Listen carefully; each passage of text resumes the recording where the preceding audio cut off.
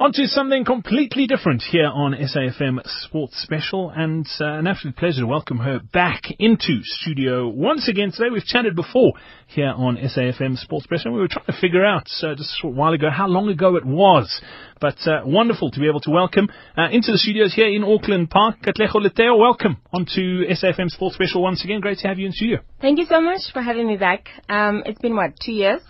I think so. I've been doing a lot of work since, so... And I've got a mind like a goldfish, so to try and figure this out. But let me give a bit of background so people know who you are and what you do. You come from I wouldn't say a sporting background by any stretch of the imagination, Nope. but you've had the mountaineering bug bite you in a big way. That's become your passion. And it's crazy because this happened in my early 20s. I grew up in a little village around the Pilanesberg, and we had the most amazing hiking trails just in our backyard, but we never explored them because of the mythical, things that we heard around the village, that there's a big snake sort of guarding the mountain. If you ever go in there, you're going to get into trouble. Only to move to Cape Town a few years ago to explore rock climbing and all of these things that I was never exposed to. And literally a few months later, I was on top of Africa. And that's where the bug started. And it's been a crazy, crazy journey that has been so amazing. Last year, I would have wanted to attempt Everest, but obviously with the funding and restrictions that go with that, I wasn't able to. So I'm very happy to be back this year because I'm all ready and set to go. And you're back. You mentioned the funding to climb Everest last year. You're back with good news. You've managed to secure funding. The goal is set. Everything's in place. In the next year, you are attempting to summit the 7 highest summits on all 7 continents. Correct. And that is in 3 months' time. On the 1st of April, I'm leaving for Nepal, and we're going to be attempting to summit the highest peak on Earth. And I've got the best supporting team behind me. I'm training. Every time if people get up to work to go to work, I get up to go to the stadium because my trainer is Jeff Lansky of the Highfield Cricket Lions. And so we're really sort of making sure that everything is not we're not leaving anything to chance. We're giving it our best, chance and our best effort, given everything and given how hard it is to get to this point. We got funded by the National Lotteries Board. And so these are public funds. We don't want to mess it up. So I'm very excited. This adventure that you're going on, this whole thing, it wasn't long ago that it started. 2008, you started sort of climbing. So it's not long. It's not even a decade.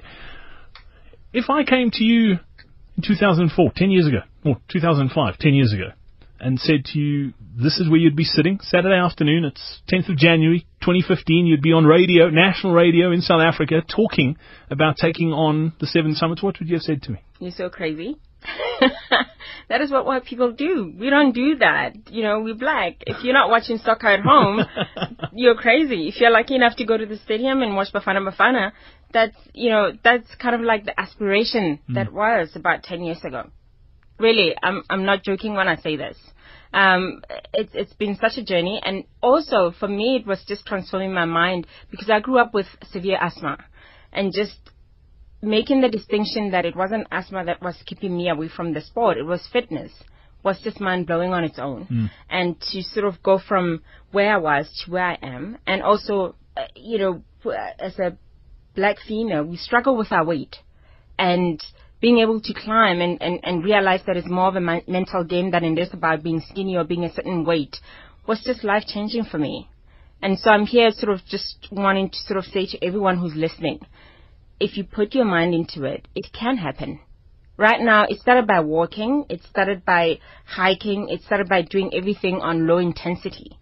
But I met up with Jeff, who's my trainer now, and his whole thing is if you can go at it for half an hour at the highest intensity possible, you're fit enough to do it. And so I'm sitting here in front of you feeling 100% confident that if I put my mind into it, the highest peak on Earth is totally doable. It's been done by over 3,000 people worldwide. So the idea that I'm attempting it is actually not that ridiculous as people kind of think or may assume or presume it to be. Why are you starting with the biggest one first? This is actually a challenge because I'm not naturally a competitive person, but in Africa, no black female has done this. They've attempted. We've had Deshan Daisel attempting it. She didn't make it to the top. I think she turned around at about 8,300, which was so sad because the mountain is only about 600 meters longer. Further than that. And we had Sarah Kumalo attempting it last year, and then the avalanche happened on the south side. Everybody who attempted from the south side didn't summit last year. So going at it now, the stakes are higher for me because I don't want to be another attempt story. I'm going to do everything that I can, obviously, to make it to the top. But, of course, doing so responsibly. Of course, if it means I'm risking my life, because beyond 8,000 meters, your body starts to die. So it's all about how fast you can do it from that point forth. But, you know, I had the experience in Russia where my lungs just started picking up fluid. Almost if I didn't turn around, I would have died from pneumonia. So it's a fine line between how your body reacts. That's why they always say it's always about whether the mountain lets you climb it. But the stakes are high for me. I don't want to be just another attempt. I would hopefully try to be a success story at this point. I find it interesting you say that after 8,000 meters, it's almost like you need to do it as quickly as you can once Correct. you get there. I've never climbed any mountains, and my knowledge is limited, but my dad summited Kili last year, and just in chatting to him, he was saying that when you get up to those higher altitudes, even if you want to go fast, your body doesn't allow you to. It's because the air is so thin, it's almost like breathing through a straw that you think you're taking a full sort of breath in, but your lungs just don't fill up. How do you push hard when you get to those sort of levels? In actual fact, when you think about the higher altitudes beyond 7,000, you're better prepared for it because that's when you start using oxygen. With Kilimanjaro, you almost sort of have to push your own body without any sort of supplementary support to make it to the top. But the other thing is you're carrying like 4 kilograms of oxygen on your back and you're beyond 8,000. 4 kilograms can feel like 12 kilograms easily. But at the same time, it's like your body's protecting you from, it's communicating to you that you don't have enough oxygen. A lot of people kind of meet their demise on the mountain because they don't register and they don't sort of respect what their body's telling them. And that's why there's so much controversy about the medication that people take and climbers take. You take Diamox, you take Viagra, you take all of these things that are supposed to make your body receive oxygen. So it's a fine line because in more cases than reported, a lot of people think that they're doing fine. But because they're on medication, how do they know? By the time they realize that actually, you know what, their body has not been receiving that much oxygen, it's too late. It's a traumatic thing also for climbers because when they pass through beyond 8,000, they see so many dead bodies on their way up. And it's kind of like a constant reminder that you're either living or you're living, or dying or living. So I think it's a judgment call, and that's why people or climbers sort of get criticized for just doing Kilimanjaro and then thinking that you're ready for Everest. You need to do so many other summits and attempts and technical climbing to sort of make an assessment on whether you're ready or not. Pilanesberg's a long way from the freezing sort of heights and peaks of Everest. I mean, Pilanesberg at the best of times is hot, even in winter. The conditions are very, very different to what you're used to.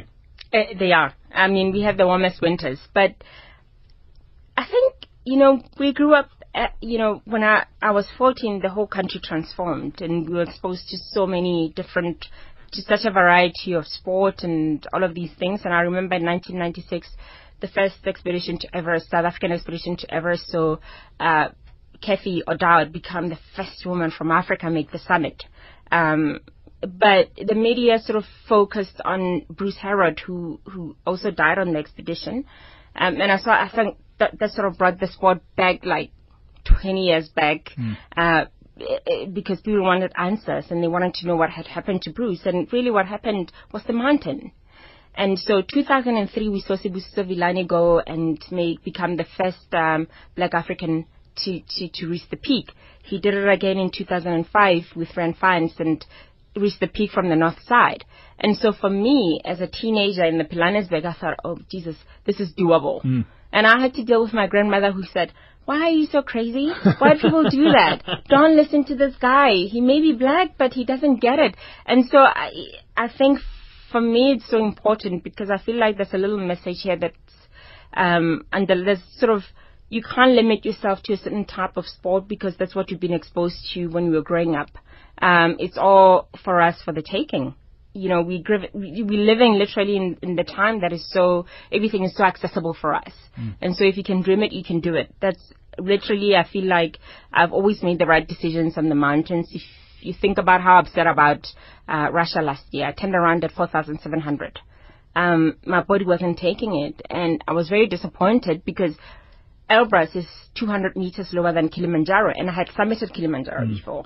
But you do have to respect the laws of nature. If you're not coping, would you rather come back to tell the story versus die trying? It's a fine line to cross. And it is. It's a dangerous sport. People do die attempting these things. We're chatting to Katlego Letheo, who's going to be attempting the 7 summits on all 7 continents, starting in April 2015 with Mount Everest. Just to give you a quick football update, Sunderland still trailing Liverpool by 1-0. They're into injury time after the second half, and the Sunderland fans streaming out, not happy with a loss at home if it does stay this way. We've spoken about what happens on the mountain, and you've mentioned that it's a very mental sort of game, that you have to be mentally strong and believe you can do it, but there is a huge physical component to this too. You got the news that you got funding just before Christmas last year. The first summit attempt is happening in April, so 4.5 months from when you got the news that the money was in place to you heading to Nepal. Tell me what you need to do physically now to make sure you're ready for that summit attempt. A lot of cardio, because in addition to that, I'm someone who always borderline. The BMI is always an issue. I'm sort of doing a lot of cardio just to push to make sure that I'm at the right BMI when I always say I'm too short for my weight. That's the problem. That's the nicest one I've heard. But that's the issue that I have. I'm the too problem short is I'm 6'6". Well, like you, I'm only 1.67 meters tall, so I'm not as tall as you are. But I have, the first thing when I got the news, I said to Jeff, do you think we can do this? And Jeff said, you know what? I've trained some of the best athletes in my life. If you totally commit, we can. And this is the first time when I can sort of I'm taking a sabbatical. When my day job, I'm an IT auditor. And for the next 3 months, I'm not going back to work because when I get up, I go to the gym, I do what I need to do, and then in the afternoons, I spend like from 2 o'clock to 5 o'clock with Jeff at the stadium, at the prestigious Wanderers Stadium. And so it can be done. I needed to hear from professionals and people who've done this. And 3 months is more than sufficient times if you're putting in dedicated effort. If you recall how I've done my previous summit, I was still working full time. So it'll be a question of waking up early in the morning to go to the gym and then running to work and then coming back. If I still had the energy, I'll sort of go for my walk. Now I've got a total 90 days to do that and dedicate my sort of all efforts into it. So it can be done. And in February, I'm going to Scotland just to focus on my ice climbing and doing all of the technical things that I wouldn't necessarily get exposure to while I'm at home. Talking of being at home, now that this is in place, people that you grew up with, your friends that you were at school with, if you're still in contact with them, what do they think of you doing this? They're all afraid. It's difficult because I've also had to sort of make a decision for the next 3 months. I've decided that I'm going to totally be dumb and not listen to reason. Anybody who's sort of too afraid or too scared that I'm doing this, I'm kind of, if you're not going to say, yeah, go do it, let's just not talk until the event has happened. So that's kind of where I am right now because it's a mental game as much as it is a physical one. And if you're hanging around people who are too afraid and too concerned and too worried about what might happen, it doesn't really it doesn't help. And so I'm sticking around with pro athletes and people who can sort of be supportive and join in on my hikes and my climbing expeditions while I'm at home. I love that, because there's so many life lessons that you can take out of doing something, and what I get out of that is you become like the people you hang out with, and it doesn't matter what you do. If you hang out with people who are negative the whole time and pessimistic, you tend to be that way. But if you hang out with people who are positive and have a great outlook on life, that's the way you tend to be. And just by spending a bit of time with you, that's the feeling I get from you. Is you this eternal optimist? You believe in yourself, and this is going to get done. It's got to get done. And that's the thing that I've learned, because if you recall when I met with you, I was just heading to South America, and I was just doing so much of, technical mountains in the belief that this was going to happen. But everybody around me was like, if you do Ecuador, definitely the volcanoes will give you the right sort of experience that you need. And I went on to Argentina to attempt the highest peak in South America, and I did so well. And because everybody sort of around me was saying, you can do it, you can do it, you can do it, it really did sort of reshape my outlook. I believe that I can do it.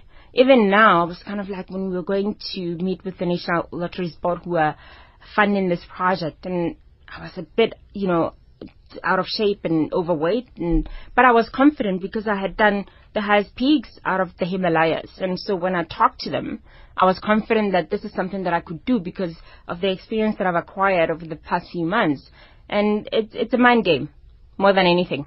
I love it. Another lesson, an important one that we can take out of this. You mentioned the funding coming from the National Lotteries Board. This wasn't your first attempt to get funding on this thing. Third time lucky.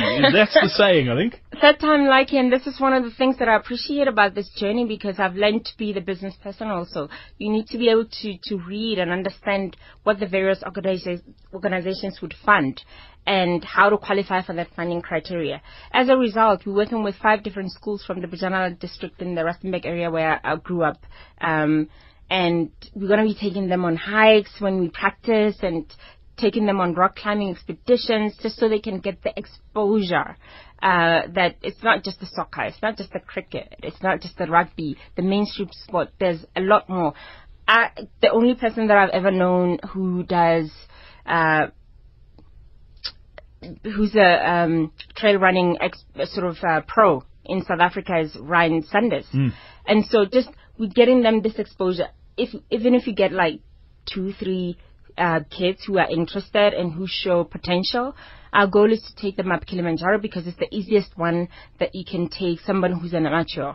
It's the only mountain out of the 7 summits that you can easily descend in a day's time to ground if anything happens. And so we're trying to sort of get the momentum going and getting them interested. And that's what ticked with the National Lotteries Board. They don't care if one person wants to do this, but if you can reach a wider audience and reach more numbers, that's what they care about. And that's what I had to learn. And last year I hadn't learned that lesson, so it's been 12 months later and I've gotten it now. So that's fantastic. Let's talk about the other summits. We've spoken at length about Everest. I think everyone that is the pinnacle, it is the highest, but the 7 summits, the 7 highest summits on each of the continents.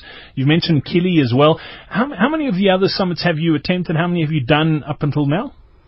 I've attempted about 9 summits to date. Out of the 9, I've submitted 6. The other 3, I just couldn't do it for various reasons. Either my body failed me, or I just wasn't mentally prepared for what was in store. And so I've learned every single time. But the advantage with doing all of these is you learn how your body copes in various scenarios.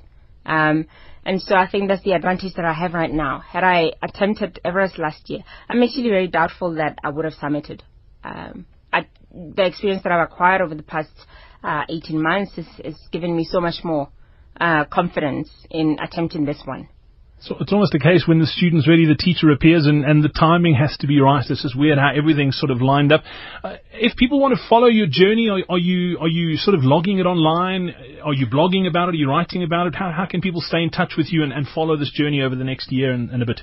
I'm on Twitter. My handle is @Katlego, and I'm also, if you go to Twitter, you'll find my URL to my blog, which is katlego.letheo@tumblr.com.